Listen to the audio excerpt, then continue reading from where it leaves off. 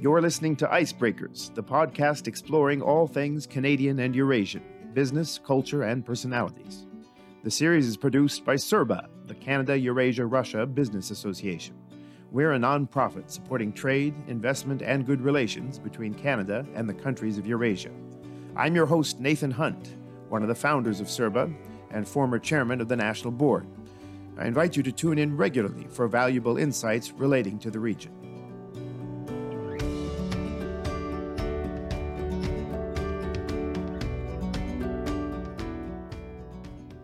Hello, everybody.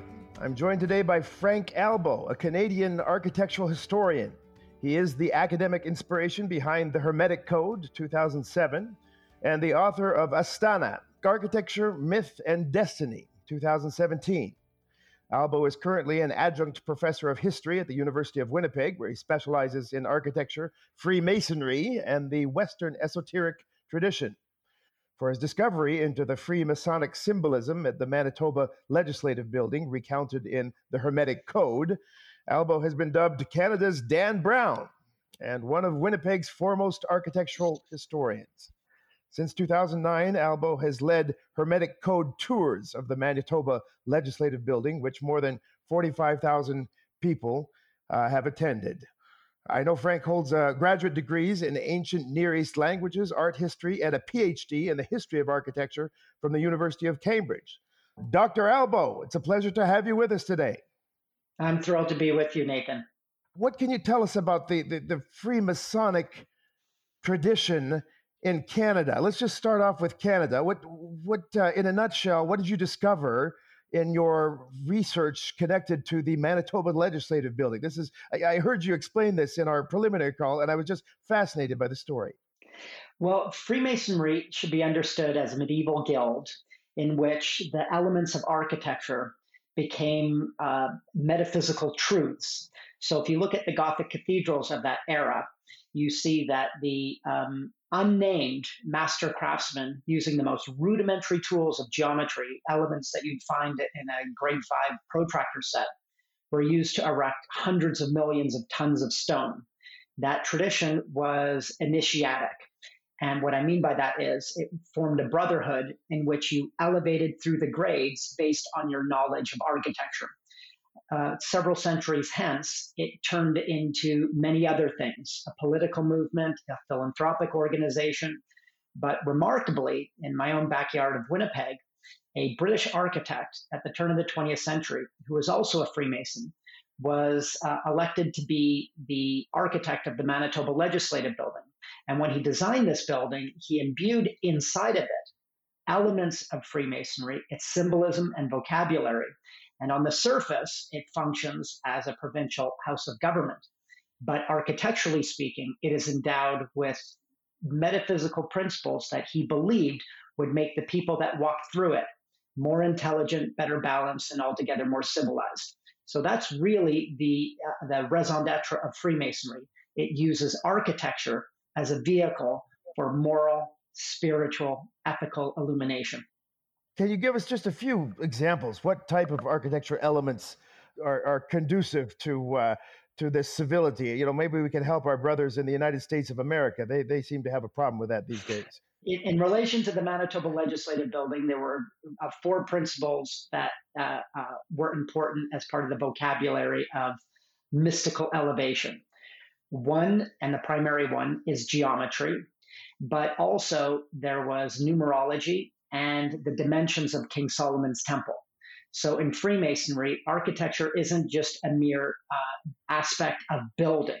It represents a divine science that was directly imparted from the mind of God to the Adam in the Garden of Eden. And with this imparting of divine knowledge, the tools, the necessary tools for advancing this were the mystification of geometry. And what I mean by geometry isn't simply a squared plus b squared equals c squared, but geometry as the source of all knowledge, the kernel of all advancement, truth, and wisdom. It's a kind of touchstone of divine power. So if there is a geometry in nature, then you could draw down from this element or sacred geometry and imbue the divine into form on earth. So geometry is probably the most important element of it, but there are other subterranean qualities too. So I mentioned the dimensions of King Solomon's temple, and that's because King Solomon's temple is God's first and only architectural project. He labors intensively, as it were, at least the author of the Book of Kings, that each finite detail of the temple should be understood. We know more about the curtains and the Holy of Holy of King Solomon's temple than how God created the sun, the moon, and the stars, biblically speaking. And because of that level of detail, intellectuals for the last 2,000 years have probed into the esoteric meaning of every single element of it. The cubit dimensions, for instance, that is the unit of measurement that was used to build the temple. Isaac Newton spent 30 years of his life actually trying to look into it as a way of understanding the architecture of the universe. So for us, it may seem rudimentary, but from a Masonic point of view, it's an element of divine truth. So you're talking about the temple that was destroyed. You're not talking about the Wailing Wall, the temple that we can view in Jerusalem today. That is correct. I'm talking about the original temple, King Solomon's temple, which was destroyed in 586 by the Babylonians. And because it was destroyed, it was understood as the paradise lost, the only project God was directly and instrumentally involved in, architecturally speaking, is destroyed. And as it's destroyed, the attempt to rebuild it becomes a metaphor for the reformation of humankind. Even if you look at the Gospels, Jesus says, destroy this temple, and in 3 days I will build it again. Well, obviously, that was a reference to the human body. But metaphysically speaking, the temple, representing the archetype of perfection, gets understood as how can we physically reconstruct it. And this element of this enduring image of the temple as that which was destroyed and should be rebuilt is the cornerstone of all Masonic initiation. It all revolves around the original construction of King Solomon's temple. Good Lord. Well, I bet we could talk about this for another half an hour. Yeah. But we are here to talk about Kazakhstan. Indeed. So let's transition, let's segue, with your permission, to the city of Astana. Now, we have to clarify to our listeners that the city has recently been renamed. Was it a year ago? Was it 2 years ago? In honor of the first president of Kazakhstan. It's now called Nur-Sultan, which is his first name. But we will refer to it interchangeably as Nur-Sultan, as Astana, because when you wrote your book, it was Astana. What can you tell me about Astana, and why does it have any relevance to Canadians? What are the parallels with Canadian architecture and the Masonic symbols that you've discovered there? Well, I think to elaborate here, we need to take a bit of a detour into the past, and I'll tell you how I got introduced to Astana, Freemasonry and the Canadian connection. So about, 5 years ago, I was preparing a graduate course on utopian cities. I'd long been fascinated by the idea of reconstructing paradise on Earth. So I was preparing this graduate course in Department of Architecture at University of Manitoba, which was going to be framed from Plato's Atlantis to Nazarbayev's Astana. So this age-old quest. And curiously enough, almost with a tinge of mythic romanticism, as I was doing my internet research, I stumbled upon, which is very easy to do, that if you just simply type in Astana or Nur-Sultan plus architecture, you will generate millions of hits that all point to the same seemingly nefarious connection, that Astana is the new world order of the Illuminati, or it's some global headquarters of Freemasonry. And having done my doctoral research into Freemasonry, and actually not knowing this at the time, I became utterly enchanted. And so there on my computer screen were all of these nebulous threads to Freemasonry and Astana, namely based on an analysis, people's curious analysis of some of the strange architectural buildings in Astana. We'll get into that. So At the exact same time, I get an impromptu call from the government of Manitoba asking if I would be willing to tour the ambassador of Kazakhstan to Canada and his wife, who were in that morning. And so you can understand how interesting this was. This was like the call to action. Everything on my computer screen, reading Kazakhstan, Freemasonry, and there, out of the blue, this call to tour the ambassador of Kazakhstan to a building endowed, the Manitoba Legislative Building, endowed with Freemasonic principles. So after the tour, we met for breakfast, and I said to the ambassador, Zhigalov, wonderful man with a PhD in history, by the way. So I knew he would be interested in this. I said very brashly, I know what your country's doing. And he said, oh, okay, what are we doing? And I said, you're using architecture, monumental architecture, to announce that you've arrived on the world stage. Well, that got his attention because he said, yes, that's precisely what we're doing. And I said, well, you're missing something. Well, what are we missing, Dr. Albo? I said, you need a foundation myth. Probably what you're thinking, well, what is a foundation myth? And I said, this is the importance to the initiation of all great cities are tied to a foundation myth, whether it is Jerusalem or Rome or Constantinople or Athens. There is some primordial myth that connects them. And he said, that's a great idea. Who's going to do that? And I felt that was destiny, as it were, to do so. And off I went to Astana to begin my research. And it began into a 4-year love affair. So that is the Canadian Freemasonic connection to the capital. So what principles have you uncovered? You've stated in your book that there are 3 very modern principles that are imbued in the architecture of Astana, but they're separate from Masonic principles, or are they reincarnation of Masonic principles? Talk about the principles that you discovered. Great idea.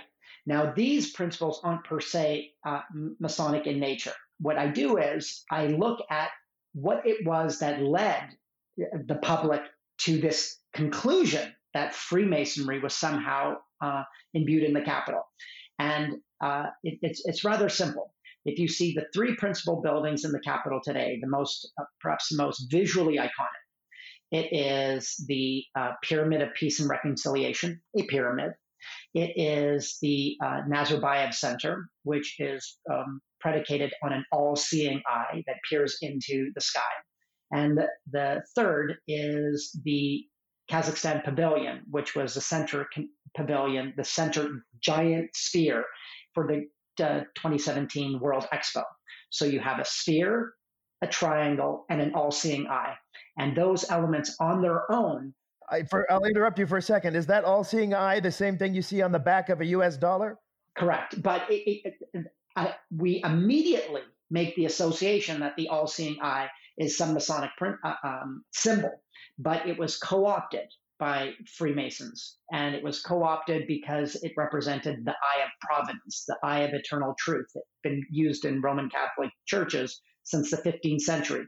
Was the notion that God watches over and peers over all, and it was quickly adopted by the founding fathers, who many of which were Freemasons, and placed on the Great Seal of the United States, and then therefore on the back of the $1 bill. But most people don't know this genealogy, and to me, it's these labyrinthine threads that show the ever-enduring legacy of the Temple of Solomon, the ever-enduring legacy of Freemasonry in environments that the architects and even the builders themselves do not know that they're drawing from.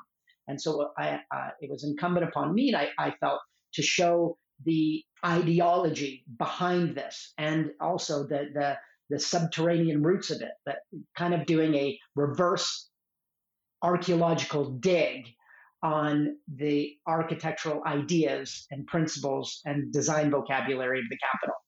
So what symbolism did you see in the sphere, in the pyramid, in the eye? Well, first of all, it's important to understand that symbols are extraordinarily powerful. They're multivalent. We think in symbols. So if you see a recurring symbol like an octagon, you might immediately think of a stop sign. And why is that? It's because culturally that's been passed down and generated. So similarly, these symbols are so powerfully connected to our historical memory that just by the very sight of them, they jar in the back of our minds ideas that they're connected to something which they may not be connected to. But these three, an all-seeing eye, a pyramid, and a giant sphere, led many people to associate it with Freemasonry. What I articulate in the book is to say those things can be found in many cities all around the world. The truly Masonic element behind Astana is the unknown reservoir by which the architect of the master plan and the star architects that built Astana drew upon in their effort to build a paradise on a barren tabula rasa.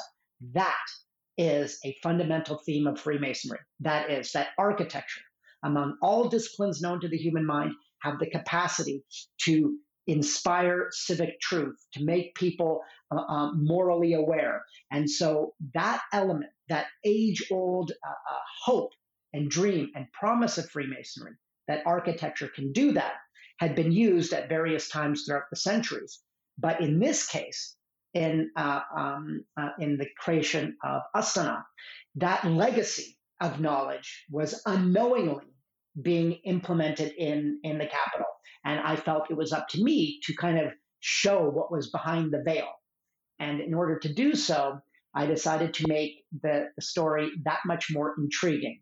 I used rigorous academic knowledge about architecture and did a full-scale architectural analysis, historically speaking, of the Capitol and its buildings, but then went a step further and showed that these buildings are actually plot devices of a myth. And this myth, as you mentioned at the beginning of your question, relates to three fundamental principles, which I identify as the three greatest threats of our time: religious extremism, planetary sustainability, and the proliferation of nuclear weapons. To me, these are the great threats of our time. And the buildings in Astana and the very reason for its being are meant to highlight religious tolerance, planetary ecology, and the non-proliferation of nuclear weapons. And curiously enough, those very three buildings that are associated with Freemasonry are the very ones that show those three principles elevated. Okay, the pyramid. Well, what is the pyramid about? That's fascinating. Yeah, I want to hear the details. Tell me the details. Okay. This is fascinating stuff, Frank. Do you see what I'm saying? So on the surface, you see a giant glass pyramid, and your superficial response is, a great pyramid equals Freemasonry. Well, in actual fact, the function of the pyramid of peace and reconciliation, is for world religious leaders to meet at the apex of a giant glass pyramid once every 3 years to discuss one thing: religious tolerance. That is the reason behind the pyramid. And to me, a great threat of our time, and a most important thing for a new city looking with an eye to the West to be a beacon and lighthouse for. Well, let's take the great sphere of the Kazakh Pavilion, now the Astana International Financial Center. The sphere, which is the showpiece of the 2017 World Expo, was meant to showcase what? The whole theme of the World Expo was planetary sustainability, how buildings can be used and be built in such a way that they would elevate the ecology of the planet. So a giant sphere, you immediately think, a nefarious Masonic symbol. Well, actually, no. It is meant to be a showpiece to say that the cities of the future should be designed with sustainable intent. And then we take ourselves. Is it not the largest sphere in the world? I read somewhere. Is that right? Yeah, that it remains the largest sphere in the world. And if you take the entire project in its entirety, Astana, or Nur-Sultan, is basically a $60 billion experiment. And what is the experiment? The experiment is to say that architecture may be, in that old Masonic promise, maybe architecture is the vehicle to change the world. You see where I'm going Hmm. with this? So Fascinating. Yes. ultimately, okay. So if you look at the all-seeing eye or the Nazarbayev Center, the Presidential Library, well, what has been the Nazarbayev's greatest long-standing global legacy?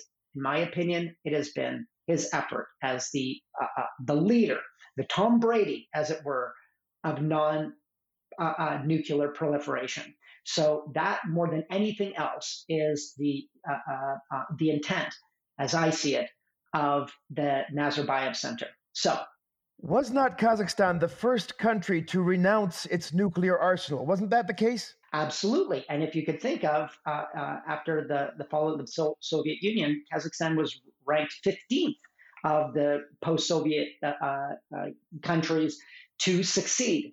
And what did they inherit? The fourth largest arsenal of nuclear material.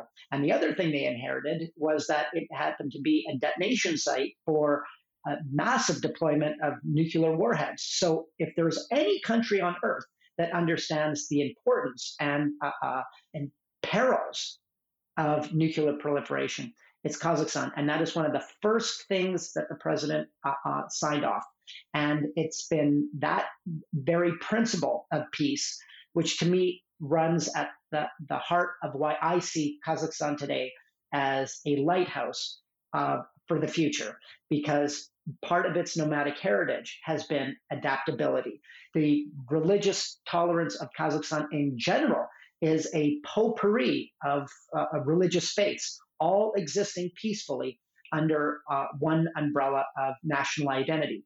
And the same is true of its thousands of years of heritage of peacekeeping.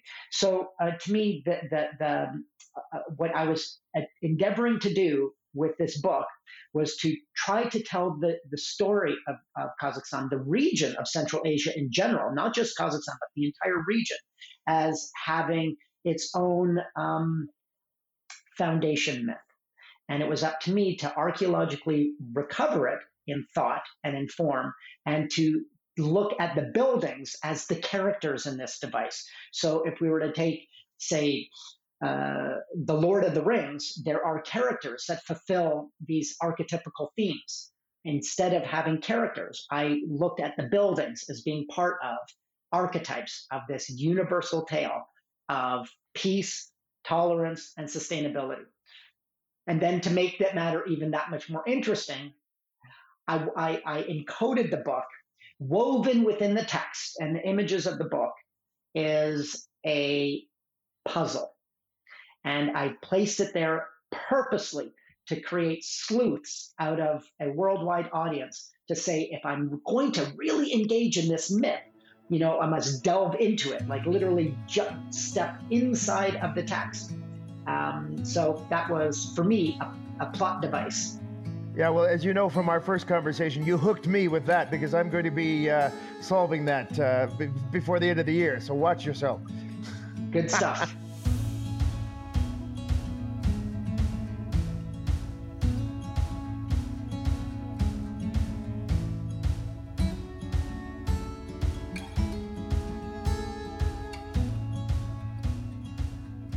So you say that the architecture of Astana imbues religious tolerance, nuclear non-proliferation, and sustainable ecology. But there are other elements in the city. There's a Chinese pagoda. There's a Dutch windmill. There are various proliferations of European countries, of African countries even. How do you explain this? Some people have called Astana Disney on the steppe. What do you think about that? I think it's a very apt description, and I don't mean this as a comment of derision, but actually of high praise. Because Walt Disney had spent 20 years, he was more than anything else, he was interested in solving the problems of urban sprawl and the disease of cities. And so Disneyland and Epcot, and the fact that he surrounded himself not by architects, but by Imagineers, he set out to solve the problems of urban development. And that element is also true, that same effort is also true with Nazarbayev and Astana. So yes, on the surface, you could say, oh, it's the Dubai of the steppe, or it's the Eurasian Disney. It's kind of been a catchphrase, but I see that there is a much deeper, more poignant element to it. So you did mention these multicultural elements in the design of the Capitol. What I describe in the book is I describe this as a typology, a style of architecture, just in the same way that Gothic is designated by flying buttresses and pointed arches, and classical buildings are designated by pediments and Ionic columns or columns in general. We can look to Astana as being an innovator of an entirely new style of architecture, which I describe as Eurasianism. And Eurasianism is the blending of architectural and cultural motifs that come from the world family.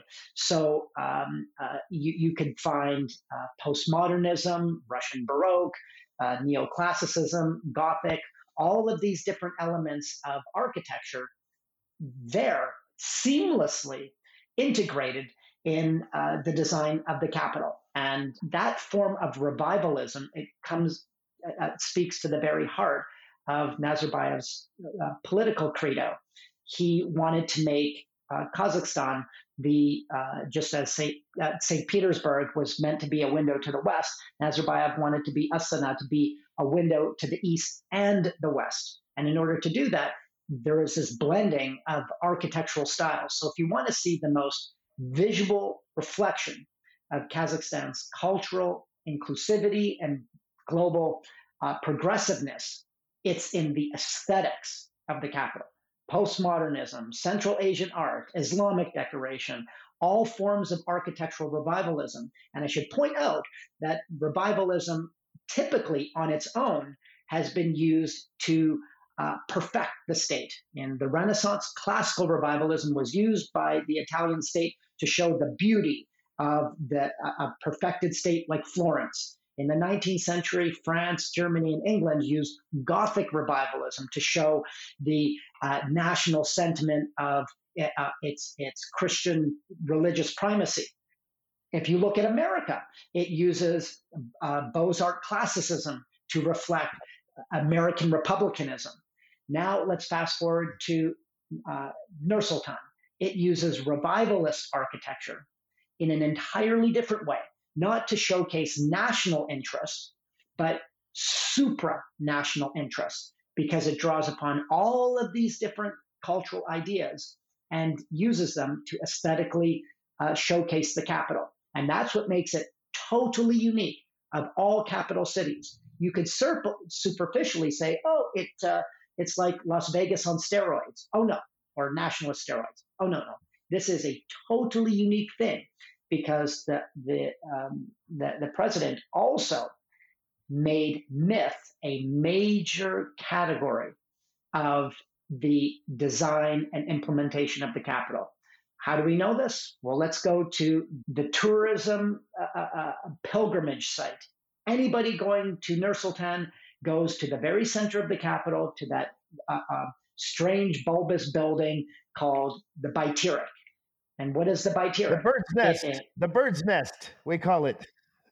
Okay, it's been called the lollipop and many other things, but it is the one building that the president was involved in many buildings, but he actually hand drew the original design of the Bayterik. I don't know if you knew that, and that was faithfully executed by a Kazakh architect. And what he wanted to do was to imbue myth into the capital, and much the same way that his predecessor, the founding father, Thomas Jefferson, knew that classical Palladian revivalism, the architecture of the classical Greece, needed to be the vocabulary style of choice for the capital, that is Washington, D.C. Nazarbayev said, not only are we not going to draw on one style, but many styles, we'll call it Eurasianism, but I'm going to add a square root to the power of the state. I'm also going to have myth be imbued into the destiny of the capital. He understood at the beginning that Kazakhstan, that Astana, which he ventured much at risk, by the way, because it was languishing at the time, to spend so much money on designing a capital from scratch was a huge political risk, but a risk he was willing to take. And he described it as a providential project. He described it as a project, a spiritual, even mystical dimension to it. So if we go to the Bayterik, it is a kind of, not kind of, but it's Kazakhstan's version of the Statue of Liberty or the Eiffel Tower. It is this lightning rod in the center of the capital that is meant to showcase what? The tree in the Garden of Paradise. An age-old myth, perhaps the most repeated myth of all world cultures, is the idea of a tree in the Garden of Paradise. I'm going to interrupt you. Describe what it looks like for most of our listeners, because many of them will not have been to Astana. The best way to describe it, it has a white base, which represents a tree. And this white base culminates into this golden orb, which represents an egg. And this steel lattice work that encloses the egg is like a bird's nest. And you might say, ooh, this is kind of gaudy and strange. But each element of that design, it is symbolic of an age-old tale. And this age-old tale, it's also referenced in Kazakh legend, but it's the most retold story stretching all the way back to Mesopotamia. That one of the oldest myths of world history is called the Tale of Etana. Very strangely, it sounds a lot like Astana. I don't think Nazarbayev knew that.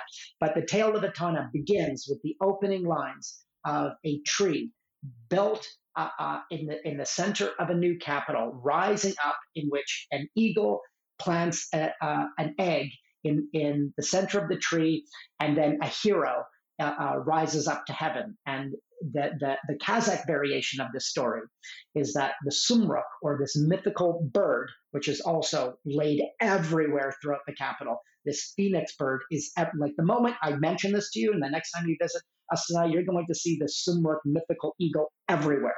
Lays this golden egg inside the crown of the poplar tree. It's devoured by a snake. Oh, where have we heard that story? A tree in a garden that is circumvented by a snake. Genesis comes to mind, but we might only think of Genesis, although it's found in many other places. A warrior intercedes, kills the snake, saves the Sumruk sacred egg, and in return, he is lifted up from his relegation to the underworld to bring about the unity of humankind. Hello, that is Nazarbayev's story 101. He is the hero that rises up from the ashes of an uncertain past, Kazakhstan's future, using myth and architecture to tell that story. That's why this capital is most unique. Now, the Bayterik is a tower, first and foremost. How does it unify the three elements and the principles that they embody? Oh no, it's the lightning rod. It's the beacon that lets you know we are about to enter into a mythical world. There's the great historian of religion named Mircea Eliade described life in two components. He said there is the profane world, the everyday normal world, and then there is a sacred world. And there is a line of demarcation between the two. And the moment you enter into this sacred or mythic world, you are in a whole new reality of looking. And in order to make that demarcation, Nazarbayev had at the very center, all axis points of the whole capital revolve around the tree in the Garden of Paradise. So that lets you know, I'm stepping into a new mythic world. And now once you've stepped into and taken the blue pill, as it were, okay, just let's use the Matrix as the example. You can return back to everyday normal profane world, or do you want to enter into the mythic world? And the moment you do, there's no going back. And what I'm hoping to do with my book was to make people say, do you want to step into the Matrix? Because once you do, you're going to see the capital in a way that you'll never be able to turn back on. And you'll see all of these elements and be able to verifiably show, oh my gosh, this whole thing is constructed on a massive foundation myth. that uses this Masonic idea of architecture as a vehicle of truth and advancement, and other utopian notions of the togetherness of humankind and those three fundamental principles. So we've got the three principles: religious tolerance, nuclear nonproliferation, and environmental sustainability. There's one element in the capital, and we talked about this, that is not international. It's uniquely Kazakh. It's an element of nomadic life. And I'm talking about the big tent. I don't know if it's the largest building. It certainly is one of the largest buildings. It is on the edge. It's close to the Canadian Embassy, I know. And it's a tent housing one of the largest trade centers or malls where people go to congregate. How does that fit into the architecture? Beautifully so. You're talking about the Khan Shatar Entertainment Center. Now, it has a doubling device. On the surface, like these other elements on the surface of buildings, it is a giant yurt. No problem. Easy peasy. No Sherlock Holmesian deduction there. Clearly, it is a modern day giant yurt. The nomadic device of choice that the nomads of Central Asia had built and erected. So, on another level, it is a retail space for imagining Kazakh ethnicity. However, if you understand the power of the yurt isn't an elementary form of architecture. Every single component of a yurt has a symbolic meaning.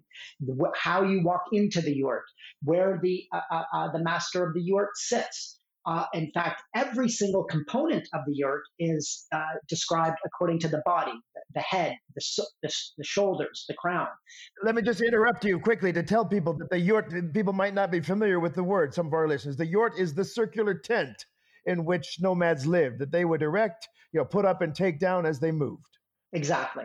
Thank you for providing that clarification. And now all yurts are brought together and erected around this central principle. I'm probably going to botch the pronunciation, called the Shanirach. Is that how you pronounce it? I'm going with you on this one, Frank. Okay. Without the circular opening at the center of the yurt, that is the circular opening that is passed down from father to youngest son. This is the most powerful device of the state. It is an enormously powerful symbol. And what is it? It is a circle with two lines going through it in both directions.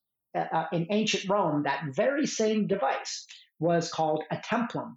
And it was a way the Romans would use to designate the sky and divide it into these compartments. And when they would do that and study the augury of birds, they could then draw down that device in the design of their capital cities. There are about 2,000 cities throughout the world, mostly in Europe, that are designed on Roman principles of a circle, a templum, divided by two lines. It's called the Cardo and Decumanus.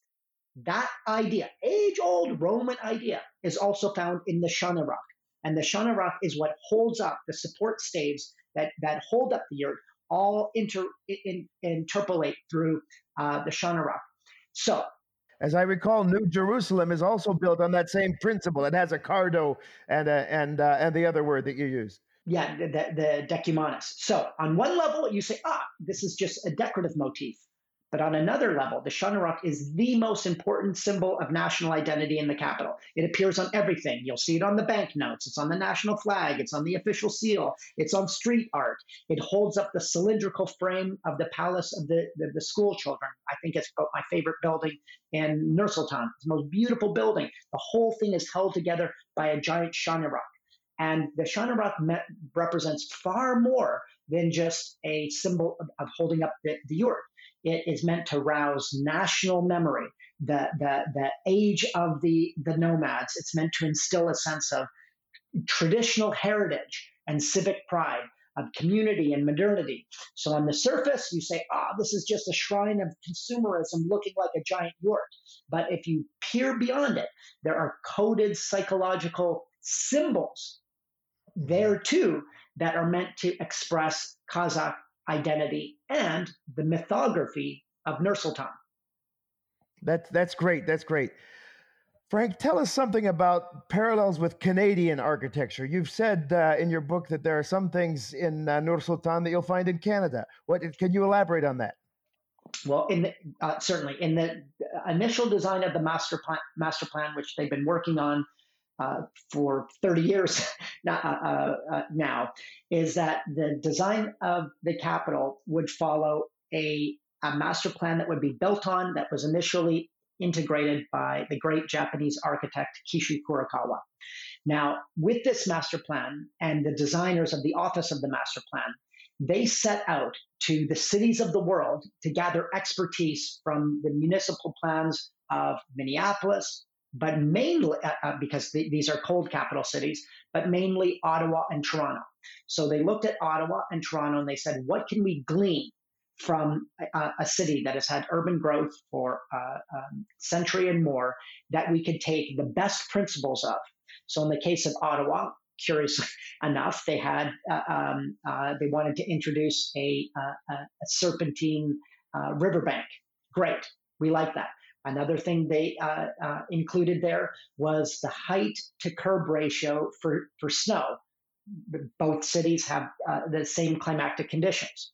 In the case of Toronto, it was the Emerald Park condos that were a source of inspiration. So the Emerald Towers, which punctuate the skyline of the capital of Nur Sultan, initially were found in York. I believe it's even the same architect.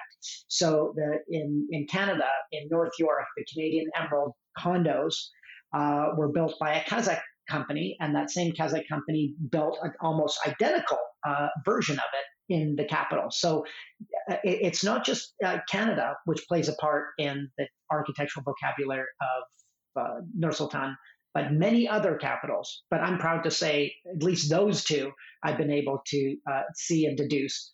Perhaps there are many more. Fascinating, absolutely fascinating.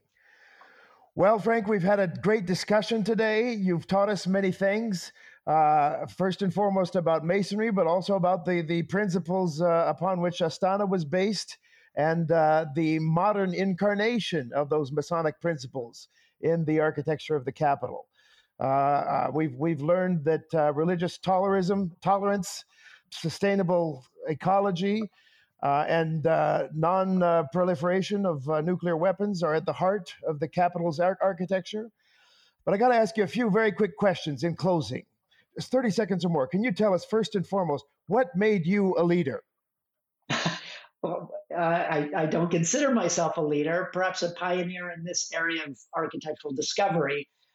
But if anything, it's been an insatiable quest for new discoveries and hidden truths. I like looking beneath the surface of almost anything. I don't get seduced by surface appearances. I want to know what lies beneath. So if anything, it's been that quest to do so. You seem to be very good at that. I don't even want to let you into my apartment. There's no telling what symbolism you'll find there. I'm sure plenty. And the last question, what are your priorities? What is your greatest priority in life now? Quite simply, family, joy in these troubled times, and faith and inspiration. And coupled to all of that is the role of the imagination. It's the most powerful organ of the human mind. Maybe reason is an organ of truth, but imagination trumps them all. So always keep imagining. Hear, hear. We have been joined today by Frank Albo, Canadian architectural historian and the author of The Hermetic Code 2007 and Astana, Architecture, Myth, and Destiny 2017.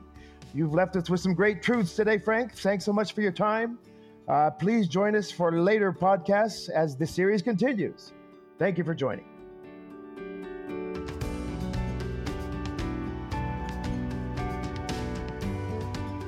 You've been listening to Icebreakers, the podcast produced by CERBA, a nonprofit business association supporting trade, investment, and good relations between Canada and the countries of Eurasia. If you like what you've heard, please subscribe to the show and leave us a review on Apple Podcasts. You can join our LinkedIn group to send questions to guests and find more information about the podcast series in general on our website at www.serbanet.org. Thanks for tuning in.